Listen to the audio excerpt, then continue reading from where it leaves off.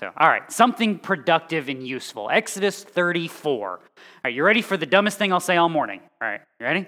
Well, maybe not. I better not put that bar that high. I'm liable to say, it's almost a guarantee I'll say something dumber than this, right?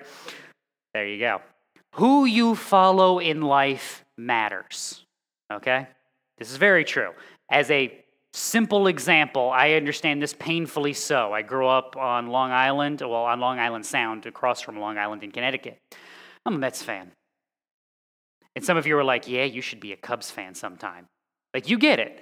Who you pay attention to and follow in life matters. This is becoming crystal clear in Exodus.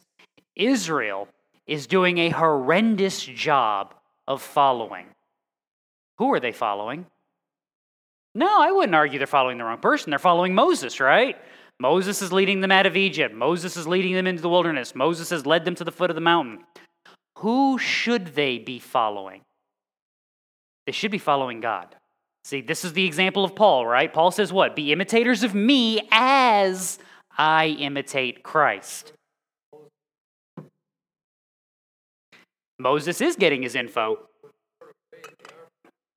Be imitators of me as I imitate Christ. That's why Paul can tell the Galatian church, if I or an angel from heaven teach you another gospel, let him be anathema.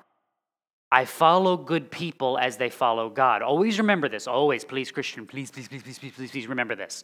You don't get the cop-out on that day to stand before God and say, well, pastor said. Do you know who's going to give an account for what pastor said? Pastor. I'm going to give an account for what I said.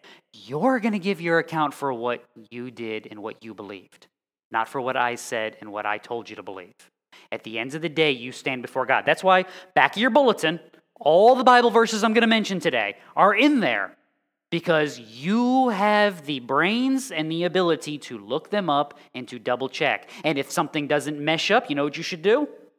You should say something. Ask a question. We'll talk about it. As I joked, this may not be the dumbest thing I'll say all day. It is distinctly possible. I am going to be too annoyed by this eyelash, not pay attention to something, and say something completely ridiculous. Not only is it possible, it is more than likely probable.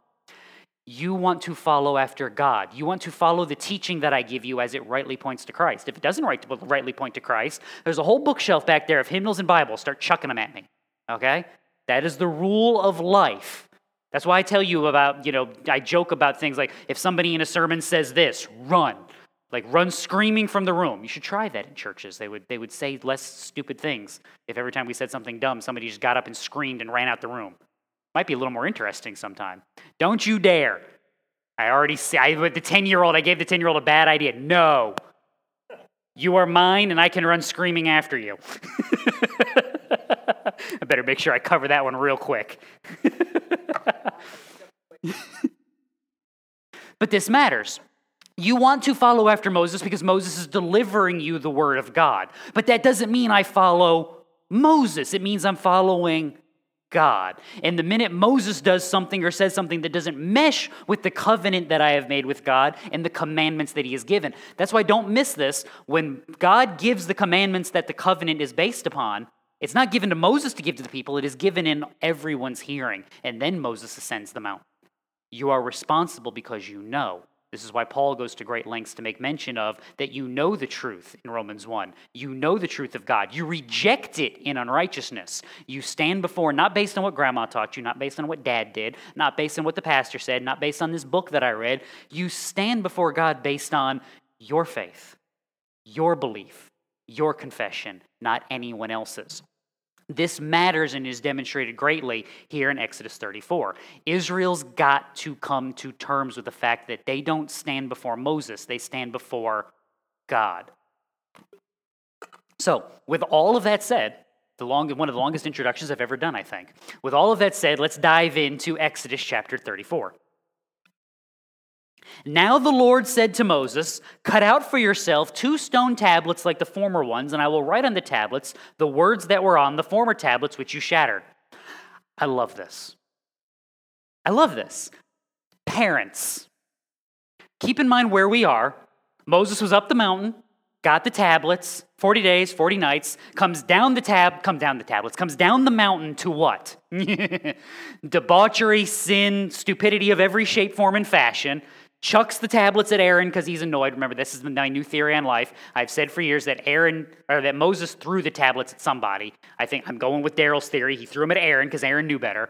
So the tablets are shattered. The covenant has been broken. Moses goes through. The Levites have enacted judgment. All of that has gone on. Parents, you came home and the house was a mess. Do you just walk in? This shouldn't look like this. Spank the children and then just sit down and tell them to clean it up and not say another word? No, you don't.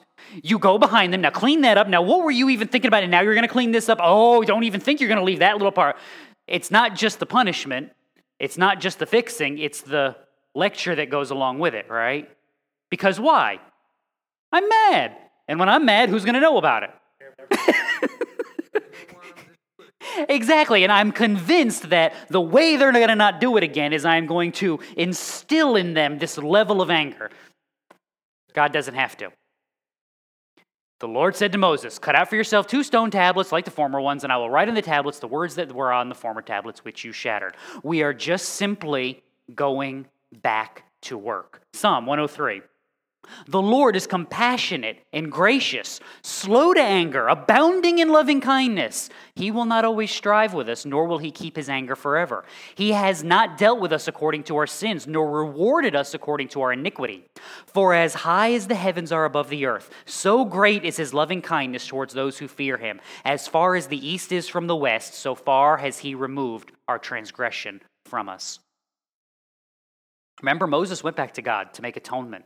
Moses stood before God and said, look, forgive our sins, but if you won't forgive the sins, then blot me out from the book. Moses offered himself. Moses offered sacrifice. God gives atonement. When God atones, is there a lecture involved?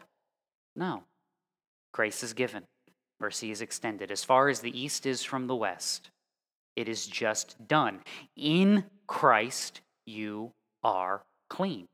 This is the thing we can't ever forget. Now look, how many of you feel clean on the average like Tuesday? No, you're like, yeah, I get that. Always remember, this is why what I mentioned in communion this morning is so important. We really get that I was cleansed by Christ. And then we really are looking forward to I will be completely cleansed. But Christian, you're good in Christ now. Not because you are good, but because he is good and he is at work in you. You are actively saved. It's not like the work was done and it'll one day be completed. In the meantime, God's just sitting in heaven going, I cannot believe these people. Because of the work of Christ, you are his. Because of the work that God will complete in his kingdom, you will be his forever. That means you're what? His now. It's not like you're going to be in, but you're out in the meantime, just kind of floating along. You're his. You're good in Christ. This is why we strive for excellence in sanctification. This is why we strive to eradicate sin. It's not so that God will love me. It's because he already does. He already does. Which means I don't want this thing that is an affront and an insult to his character and nature. I want it gone and I want it dead because he loved me and he loves me and he will love me because he has cleansed me. How dare I love this thing that is an affront to him?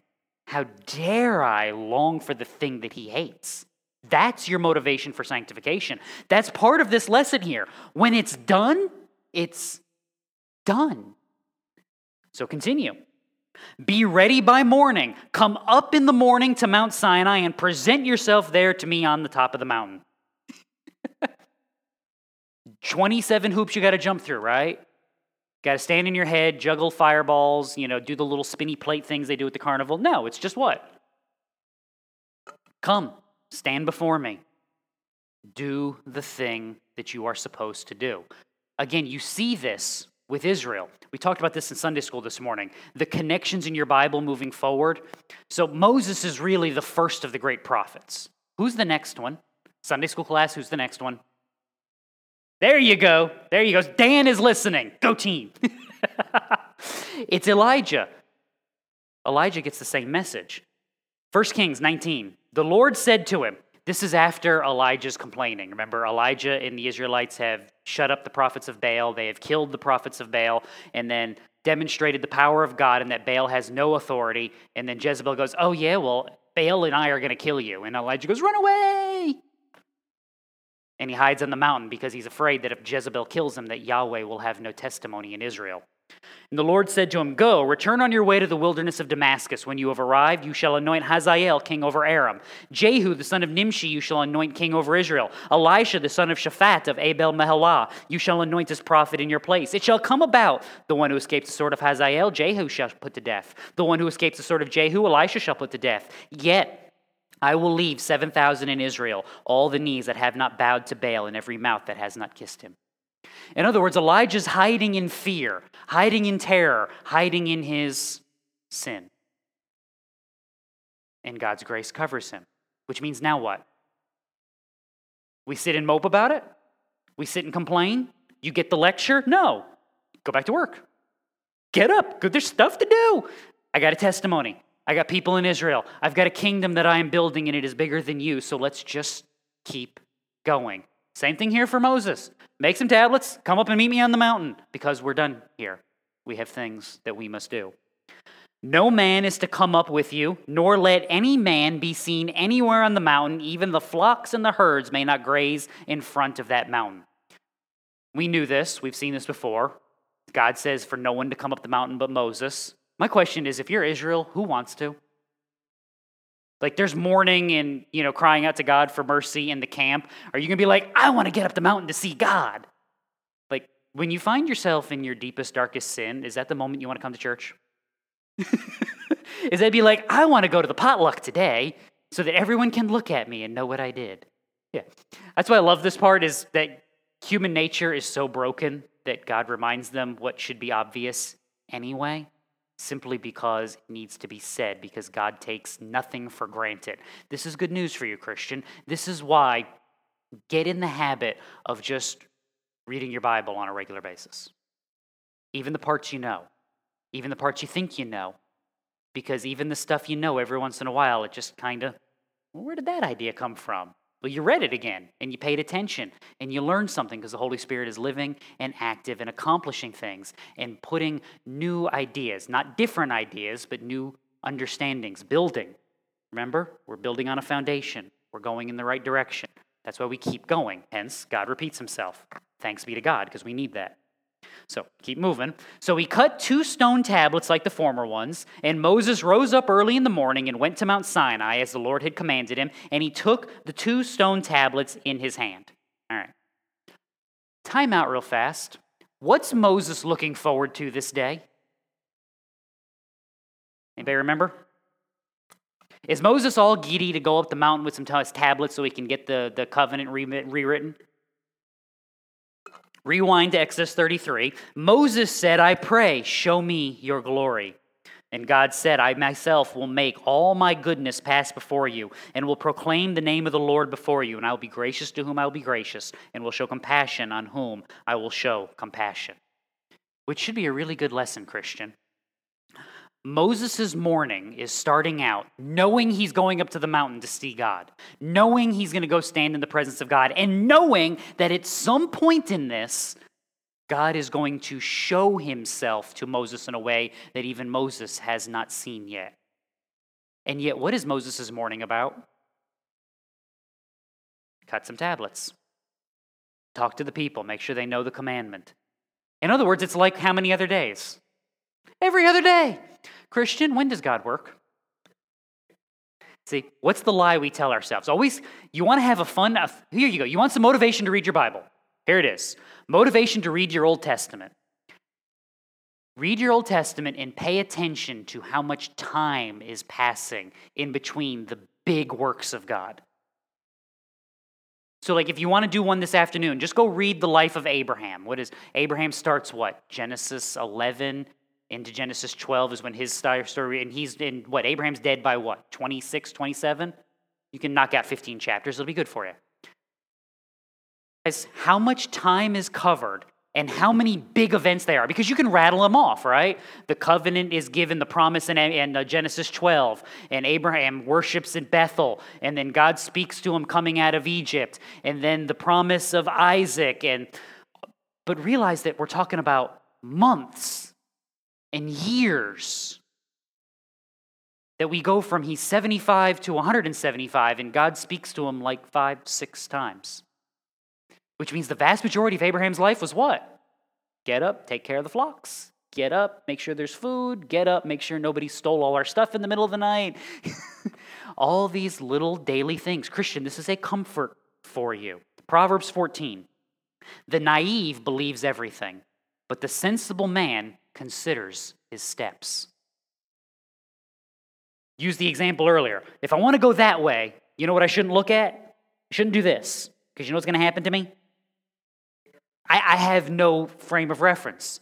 Now, does that mean I should pay no attention to where I'm walking? No. I should pay attention. There might be something I can trip over. There might be a hole I should fall in. But I have to evaluate how much focus I give to that with how much focus I give to my long-term goal. That's considering my steps. This is the thing we lose in Christianity, is that Christian living is predominantly mundane. It is ordinary. It is not just in those moments when you teach somebody and the light goes on and they're like, ah. It's in how you treat people standing next to you in the grocery store. It's in how you talk to that friend you haven't seen in 5 years. It's in the things you post on Facebook. It's in the way you talk to your sister. It's in all of these things. It's just simple, daily life. It's in how you deal with your worries, how you celebrate your successes, how you handle your failures. It's simple, daily life. I used the example in Sunday school this morning. Wash dishes to the glory of God. How many of you were like, I get to wash dishes unto the Lord? Now, you're never going to say that ever. And you know what? I'm okay with that. You're a lesser person, but you're okay. No, I'm kidding, just make sure you're paying attention. So how do you wash dishes to the glory of God? Well, what's the question I always want you to ask? Why did you do it? Washing the dishes is the what? I don't care about the what. Everybody washes dishes. If you don't wash dishes, don't tell me. And don't invite me over, please, ever. Just saying.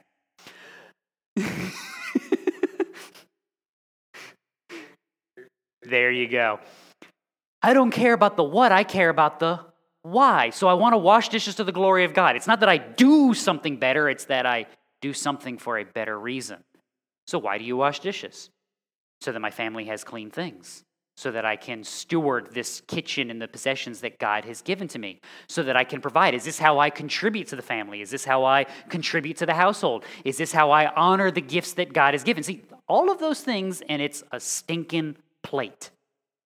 Now, when I wash that plate, because I am not washing it simply because we're out of plates and I need one, but I'm washing it because I'm stewarding the gift of God.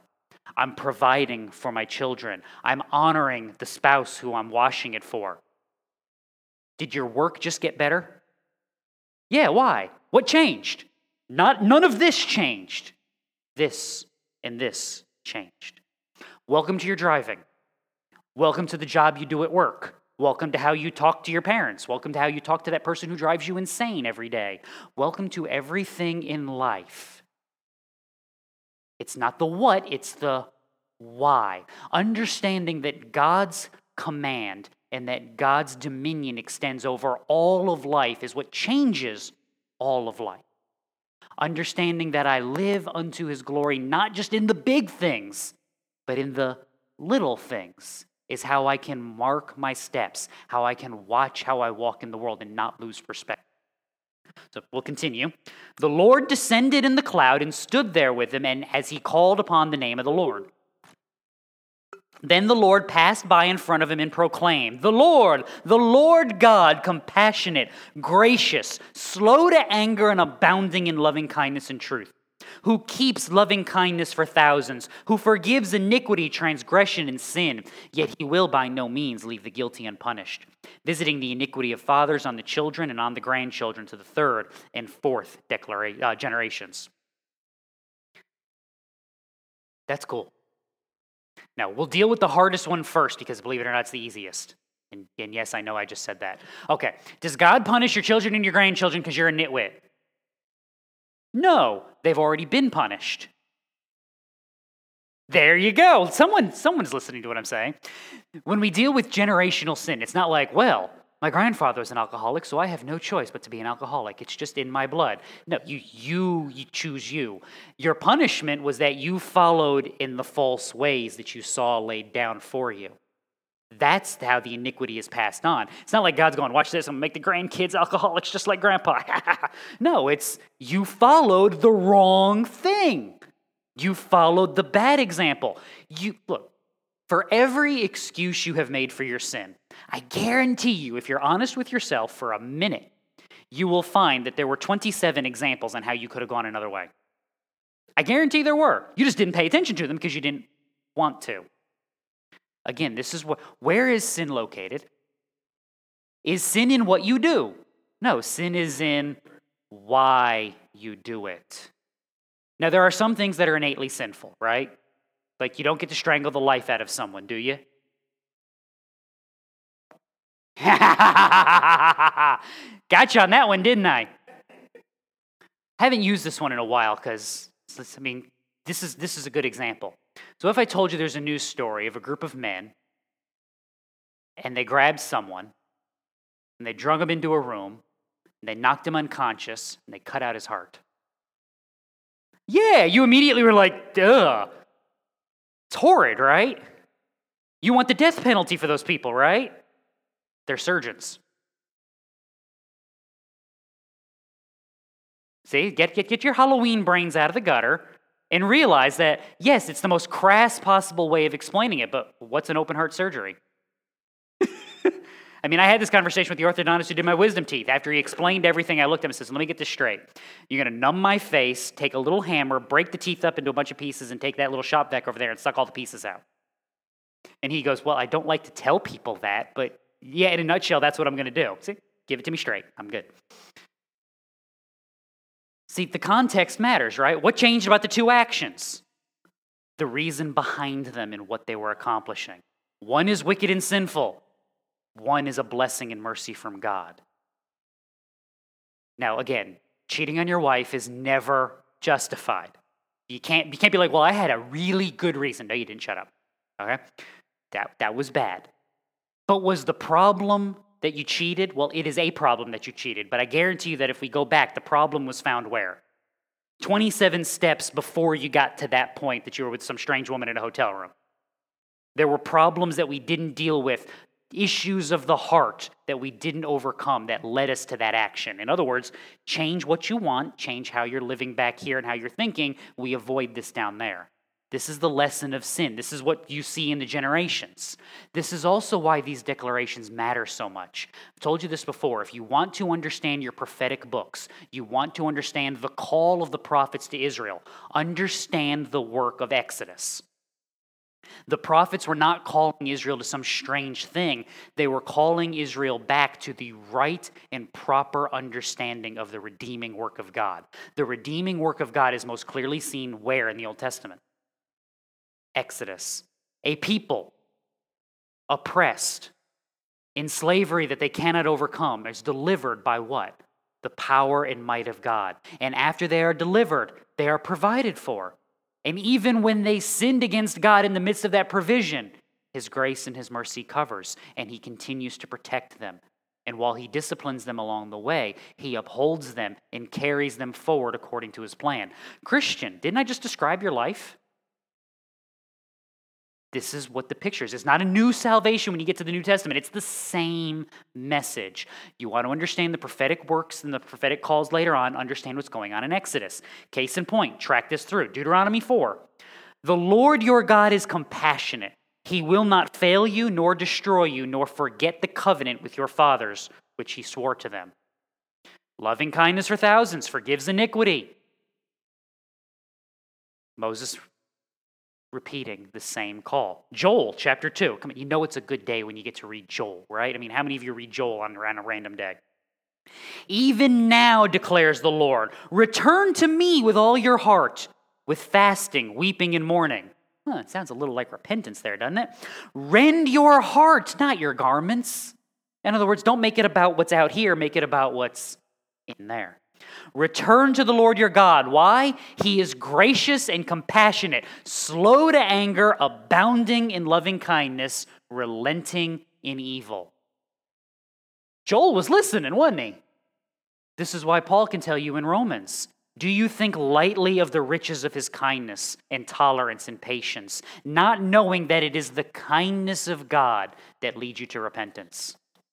See, would you repent before a God who promised to smack you? Be like, come to me, confess your sins so I can whack you upside the head one good time. That's why you dreaded when your parents found out, right? Be like, just don't tell my parents. Just, I can deal with everything else. Take me to jail, do whatever, just don't tell them because I don't feel like dealing with it. No. Why do you return to God? Because I recognize my sin. I recognize my iniquity. I recognize that I am unclean and wretched. And he's not promised. He's promising me a smack if I don't come to him. But if I do, he's promising forgiveness. He's promising grace and mercy. And I recognize that that is a kindness from God, which is why I run to him and run away from the things of this world. Therefore, verse 8, Moses made haste to bow low toward the earth and worship. Good response. When confronted with the glory and majesty of God, what should you, sinful human, do? Recognize the difference in worship rightly. But question, where is your worship? Romans chapter 12. I urge you, brethren, by the mercies of God, to present your bodies a living and holy sacrifice, acceptable to God, which is your spiritual service of worship. Your worship is what? Your life. The heart surrendered to God, the mind transformed by God, the life therefore then offered to God. Remember, get my exercise in today. Why do I hate that sin? Because it wrongs me? Because it makes me do bad things? Because I don't like it? No, I hate that sin because it's an affront to God. And he loves me. And he has forgiven me for that. I mean, look at it. And the thing that I recognize about myself is, you know what's really true, if I'm really honest with myself for a second, is that when I look at that sin and I realize how ugly and vile and disgusting it is, you know what I want? I want it. Because I realize that that's who I am, which is why I want to kill it even the more, because you know what I really, really want when I recognize the mercies of God? I want him. I don't hate it because I am capable of hating it. I hate it because I'm capable of hating it because he has transformed me. Again, I don't war against my sin so that God will love me. I war against my sin because he already does. That's the power. That's the work. I return to Christ. I come to him in repentance and faith, and he is faithful to forgive all who come to him. And because I have come and surrendered, he cleans me. And now I am clean. I have been declared clean. I will be declared clean, and I am clean. Therefore, when I find that disgustingness, what do I want to do? Mr. Clean, Mr. Clean. They make, Christian magic erasers. There's a bad reference in there, and I'm not going to make it, so I'm going to stop right now before I get myself in so much trouble. My wife is already shaking her head at me. Now she's nodding in agreement because I saw her shaking her head. By the way, Christian, understanding these connections between your worship and how you live your life is why the wisdom of Scripture never changes. Ecclesiastes. Proverbs 16. The mind of man plans his way. Lord directs his steps. Ephesians chapter 5.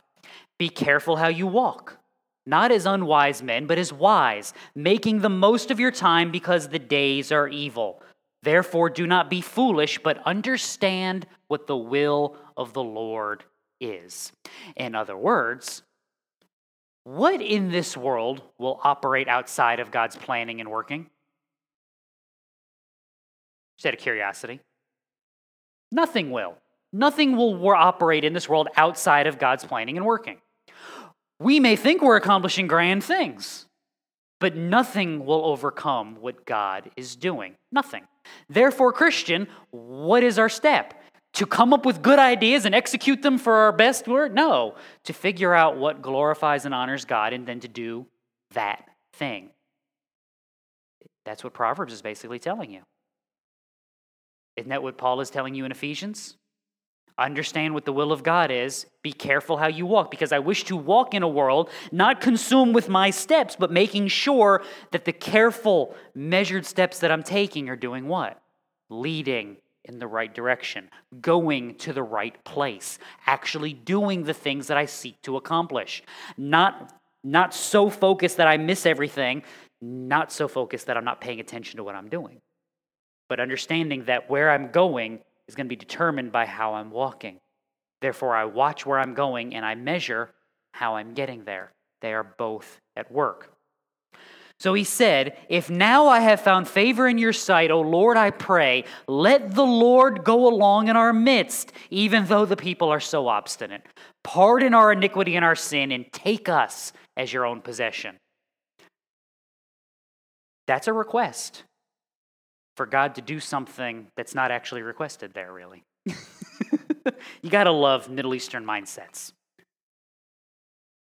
Why is God not going to travel in the midst of the people? This is what he told them in Exodus 33. Get up, go to the land that I will give you, but I'm not going with you, because why? You're a sinful people, and if I go with you, what will I do? I will destroy you, because God will not abide by your sin, and he will not stand in the presence of your sin. You will not sin in God's presence. That's how you get the back of his hand. In other words, God is holy. The people are not holy. What's Moses asking for? Walk in our midst, even though we're obstinate. Pardon our iniquity and our sin, and take us as your own possession. In other words, I'm standing here because you have forgiven. I'm standing here because of your mercy. Do that for who else? All the people. They need to be holy to stand before a holy God. Therefore, who needs to make them holy? God does. They've been saved. They've been taken out of Egypt. They will be saved. They will make it to the promised land. What Moses is asking for is to demonstrate that they are what? His, in the here and now. This is why you stand, Christian. You do not stand because you are good. You stand because he is good. You are not forgiven because you have deserved it. You are forgiven because he is gracious and his loving kindness endures, and he forgives iniquity and transgression and demonstrates a kindness to you. As Jesus puts it in John 8, the Son makes you free, and if the Son makes you free, you will be free indeed. Free. Here we go. Bad example time again. That's why I can look at that sin and call it what it is. Recognize its ugly vileness. Not because me and my flesh are good, but because God has changed my heart and my mind to recognize it. I'm free, which is why I pointed out, every time you've wandered into your sin, you had examples of what to do and what not to do. And you did what? You went there anyway. Welcome to the planet. You're human. But that doesn't make it good, and it doesn't make it right. But here's the beauty of it. Who does make it good and who does make it right? You dead yet? Then you can still war against your sin. You can still overcome. You can still walk faithfully. Why? Because he has given you example. He has given you testimony. He's given you a spirit to guide, and he has given you the way that you should go. This is what he told the apostles, right? You know the way that I'm going. You know how to get there. No, we don't. Yes, you do. Because what's the way? What was the punchline? How do we get there? I am the way, the truth, and the life. No one comes in the Father but by me. In other words, follow after Christ. Trust in Christ. That's why Paul could say, be imitators of me as I imitate Christ. If I don't imitate Christ, don't be an imitator of me. If I point you rightly into Scripture at its truth, follow what I'm saying. If I don't, go get the books. Start winging them. That's how this is supposed to work. They need to be made free. They need to be made holy. They need to follow after God. If Israel is not having this, it's because they're following who? They're following Moses. This is the problem. But are they following Moses as Moses follows God? No, they're following Moses. That's why I tell you, don't listen to me. Listen to me as I rightly explain Scripture. If I stop rightly explaining Scripture, you know what you should stop doing? You should stop listening to me. Immediately. Do not pass go. Do not collect $200. Chuck me out a window as fast as you can find one. This is why this matters. This is how this is supposed to work. The people are following after whoever God has put in charge. Don't do that. I mean, this is the lesson in Deuteronomy. Moses tells them, what's the test for a prophet? What's the first thing that's got to happen in order for him to be a prophet? The thing that he says is going to happen has got to happen. And if it does, so it's going to rain tomorrow. I'm a prophet. It's going to rain tomorrow. It didn't rain tomorrow. You know what I'm not? I'm not a prophet of God. Israel, what should you do? You should go get the rocks and stone me to death. That was the penalty. Now, yeah, I'm a good weatherman, right? Now, I claim to be a prophet of God. It's going to rain tomorrow. We all wake up in the morning and it's pouring cats and dogs. It is raining like you have never seen before. Hey, go team. I'm a prophet of God. You don't get to stone me anymore. Now that I have everybody's attention, I heard about this Canaanite god named Baal, and I really think we should all offer some sacrifice to him. Stone, yes, pick up the heavy rocks. Moses literally says this, the Lord is testing you to see if you will be faithful and love and honor and serve him. In other words, he sent you a crummy prophet so that you would learn the lesson to not just follow after prophets. It's almost like God will give you the worldly leadership you want in order to demonstrate that it is not what you need. There's a lesson there somewhere. Apply it as you would. I was doing so good. The giggle gets me every time. Then God said, behold, I am going to make a covenant before all your people. I will perform miracles which have not been produced in all the earth, nor among any of the nations, and all the people among whom you live will see the working of the Lord, for it is a fearful thing that I am going to perform with you. Don't you love when the verse is just too big for the screen? That and the ones that are written like that tie my tongue in a knot. That's fun. Did you catch the reasoning, by the way? Well, I know I was butchering that sentence in that entire verse. Did you catch the reason why? Before all your people, I will perform miracles. I've stuttered it a second time. I will perform miracles. There we go. Which have not been produced in all the earth, nor among any of the nations, and all the people among whom you live will see the working of the Lord, for it is a fearful thing that I am going to perform with you. In other words, God will be proving what about his power? That he has it, and who else has it? There it is. John chapter 20. Many other signs Jesus also performed in the presence of the disciples, which are not written in this book. But these have been written so that you may believe that Jesus is the Christ, the Son of God, and that believing you may have life in his name. By the way, Christian, guess how much of that has changed? My favorite phrase, right? Absolutely nothing has changed. 1 Peter chapter 2. Putting aside all malice, all deceit, hypocrisy, envy, and slander. It almost sounds like, putting your sin to death and walking in sanctification.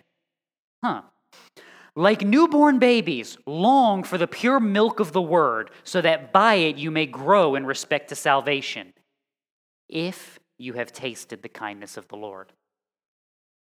Once again, why do I hate the sin? Because God has changed me. I have recognized that there is a grace and a mercy from on high, and that he is good and merciful, and he has loved me and forgiven me. How dare I want that thing that he hates? And let's be honest, we all know the truth. We want the thing. The only reason I can stand is because I'm free in Christ. The only reason I can fight against it is because I have been given grace and mercy from him. Once again, I war against my sin, not so that God will love me, because he already does.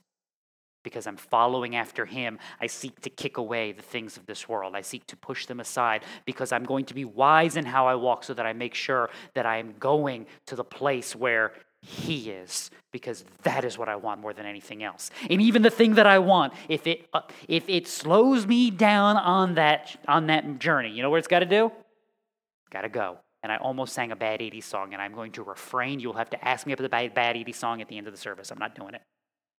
Yeah. Rapid fire time. You ready? Be sure to observe what I am commanding you this day. Behold, I am going to drive out the Amorite before you, the Canaanite, the Hittite, the Perizzite, the Hivite, the Jebusite. Watch yourself that you make no covenant with the inhabitants of the land into which you are going, or it will become a snare in your midst. Rather, you are to tear down their altars, smash their sacred pillars, cut down the Asherim, for you shall not worship any other god, for the Lord, whose name is a jealous God. Otherwise, you might make a covenant with the inhabitants of the land, that they would play the harlot with their gods and sacrifice to their gods. Someone might invite you to eat of his sacrifice, and you might take some of his daughters for your sons, and his daughters might play the harlot with their gods, and cause your sons also to play the harlot with their gods. You shall make for yourself no molten gods. There's nothing new in anything I just read. Genesis 15 gives you the promise that God will drive out those nations. Exodus 20, 3-6 gives you the command about idolatry. It matters. Don't have idolatry. I love the wisdom of God. Again, we're shocked that God's wise. Who'd have thunk that? Don't marry the pagan women. Why not? Because your sons are idiots, and they're going to look at her and go, she's pretty. I'm going to go worship her idols because she's pretty. Because that's how men think. We're idiots. All right, thus endeth the lecture. You think I'm kidding? You think I'm kidding? Men have done some of the dumbest things on the planet in the history of humanity because of women. And I'm not blaming you women. He looked and went, I like the way she talks, I like the way she smells, I like the way she looks, and then there you go. Stupidity enters into the mind, all wisdom goes out the other side, and, moronic things ensue. There you go. I just did what she told me. I don't know. God gives them the warning. Don't do that. Be wise. Careful how you walk. You shall observe the feast of unleavened bread. For 7 days you are to eat unleavened bread as I commanded you, at the appointed time in the month of Abib. For in the month of Abib you came out of Egypt. The first offspring from every womb that belongs to me, all your male livestock, the offspring from cattle and sheep, you shall redeem with a lamb the first offspring from a donkey, and if you do not redeem it, you shall break its neck. You shall redeem all the firstborn of your sons. None shall appear before me empty-handed. Exodus 12:17, Exodus 13:2. You shall work 6 days, but on the seventh day you shall rest. Even during plowing time and harvest you shall rest. You shall celebrate the Feast of Weeks, that is the first fruits of the wheat harvest, the Feast of Ingathering at the turn of the year. 3 times a year all your males are to appear before the Lord God, the Lord of Israel. the God of Israel. For I will drive out nations before you and enlarge your borders, and no man shall covet your land when you go up 3 times a year to appear before the Lord your God. Exodus 28 through 10, Exodus 23, 14 through 17, Exodus 33, 2. Exodus 33 is the outlier of this group. The verses I'm rattling off to you are where God has already said everything he's saying here. You shall not offer the blood of my sacrifice with leavened bread, nor is the sacrifice of the feast of the Passover to be left over until morning. You shall bring the very first of the fruit of the first fruits of your soil into the house of the Lord your God. You shall not boil a young goat in its mother's milk. Exodus 23, 18 through 19, Exodus 12, 10. Why do we care? All of those verses, all of those commandments were given, with the exception of the one that was repeated from Exodus 33, before Exodus 24, 18. Why does that matter? Because Exodus 24:18 says this: Moses entered the midst of the cloud as he went up to the mountain, and Moses was on the mountain 40 days and 40 nights. Which means all of those commands were given to Israel before Moses went up the hill. Which means who heard them? Everyone. They were spoken not just to Moses to deliver to the people, they were spoken to the people. And with the knowledge of that, Moses was gone for a couple weeks, and they went, this Moses guy has disappeared. I don't know what's become of him. Why don't you make us a god so that we can go into the Holy Land? Huh?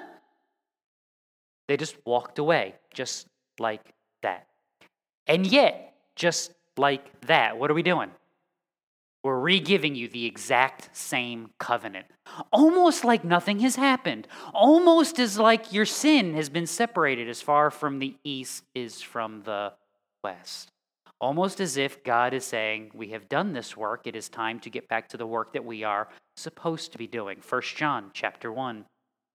If we confess our sins, he is faithful and righteous to forgive us our sins and to cleanse us from all unrighteousness. What separates us from God and his work? Us! Us! Return.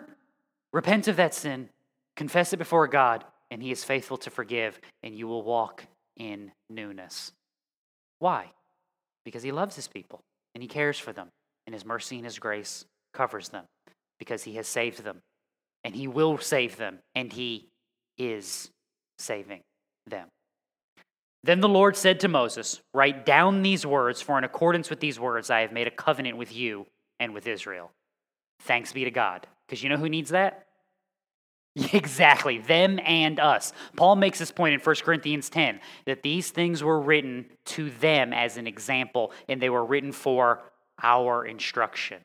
In other words, how do I know God is gracious and merciful and slow to anger and abounding in loving kindness? How quickly would you have smushed them? Seriously, how fast would you, and how long would that lecture have been? I went up the mountain for 40 days. You people couldn't keep your covenant for 40 days. I can hear my grandmother now. It would have never ended. And yet God's answer is what? Return to me. Be forgiven. Let's go to work. Write it down. Why? Let's be honest. Do you want to write down all your failures? You should. You know why? So you can learn. This is why you get this is why the Holy Spirit, this is one of the ways the Holy Spirit shows you that he loves you. When you're sitting there in the shower washing your hair, because everything bad happens in the shower when you're washing your hair. When you're washing your hair, you have that thought of that stupid thing you said 12 years ago. You're just like, why is that in my brain now? So you can deal with it. You can figure out what dumb thing you did, why you did the dumb thing, and then you can do what? Not do the dumb thing the next time. That's why the Holy Spirit gives these things to you. It's like, okay, all right, fine. That was stupid. Let's not do that again. And if that ever happens or anything similar, this is what I should have done. Do that. It's good for you. It's good for you to mark your steps, to think about where you're going and how you're going to get there.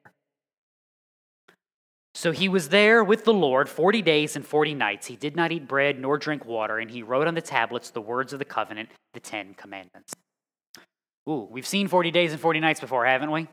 2 times, if you're going back in your Bible. Who's got them? The first one was when Moses did it the first time. Before that, though, was, Noah. The rain fell upon the earth for 40 days and 40 nights. Once was in judgment. Once should have been in blessing. And yet when it was supposed to be in blessing with Moses on the mountain, it turned into what? Turned into judgment. It turned into chaos.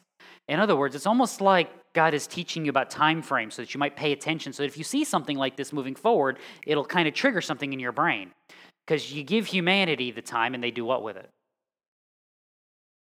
We squander it, we waste it. You give Israel a test of 40 days and 40 nights, and how long do they stay faithful? Matthew chapter 4. Jesus was led up by the Spirit into the wilderness to be tempted by the devil, and after he had fasted 40 days and 40 nights, he became hungry, and the tempter came and said to him, "If you are the Son of God, command that these stones become bread." ... In other words, where Israel fails, Christ succeeds. Where Moses fails as the prophet, Christ succeeds at explaining God. Where David has failures for his children and for himself and for the kingdom as king, Christ as ruler of his people succeeds. Where Israel as a people fails, Christ building his people succeeds. All of these things are pointing in the same direction, and that direction is Jesus.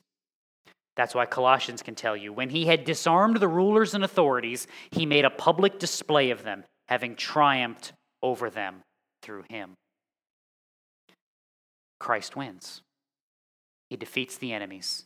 He defeats the iniquity. And then he takes their corpse and he puts it on a pike for everyone to see, so that there can be no doubt. This is why we return. Because where am I supposed to be? Without the mercy of God, I'm supposed to be one of those dead bodies. I'm supposed to be one of those conquered enemies. But because of the mercy of God, because of his grace and his kindness, to call me unto himself and say, repent and be forgiven, I am. And I am no longer amongst the conquered. I am amongst the conqueror. I am clean and I am good because he is clean and he is good, and he will by no means leave the guilty unpunished. This is the way we have to view the world. This is the way we have to understand our life, that I stand because of God. They fall because of sin. What's the cure? It's not me. It's not them. It's not do better. It's not try harder. It's stand with God, repent, return unto him. When I find myself in this, it's not I'm going to do better next time. It's no, I'm going to contemplate God next time. I'm going to wash the dishes unto the glory of God. See, that silly example, why does it work? The dishes are the same. I'm different. Why will that next conversation that I have 12 years later be better than the one I remembered washing my hair? Not because I'm going to do better, but because I'm going to be different. I'm going to lean into him, considering my steps, considering how I'm walking, and understanding that I'm not following people. I'm following God. And I'm going to make sure that I'm following, because I'm thinking about where I'm going and how I'm going to get there. Anything less is to look down at that sin and say, "Ooh, pretty." May it never be. The precious is God. The thing that we love is him, and the thing that we long for is him. And anything less is just that, less. What do you want? Why do parents sacrifice? Why? Why do we sacrifice for our children? Because we want them to have better. We want them to have the best that we can provide. Christian, you know what you should want for your own spiritual health? The best. And that is God. That is God. So I forsake the world. I forsake my sin. I forsake my desires in myself, and I cling to him who has loved me, who has redeemed me, and has called me to himself. And I rejoice, because in that I am new. In that I am different, because I am now clean, and I am walking to what is to be his good eternity. Let's pray.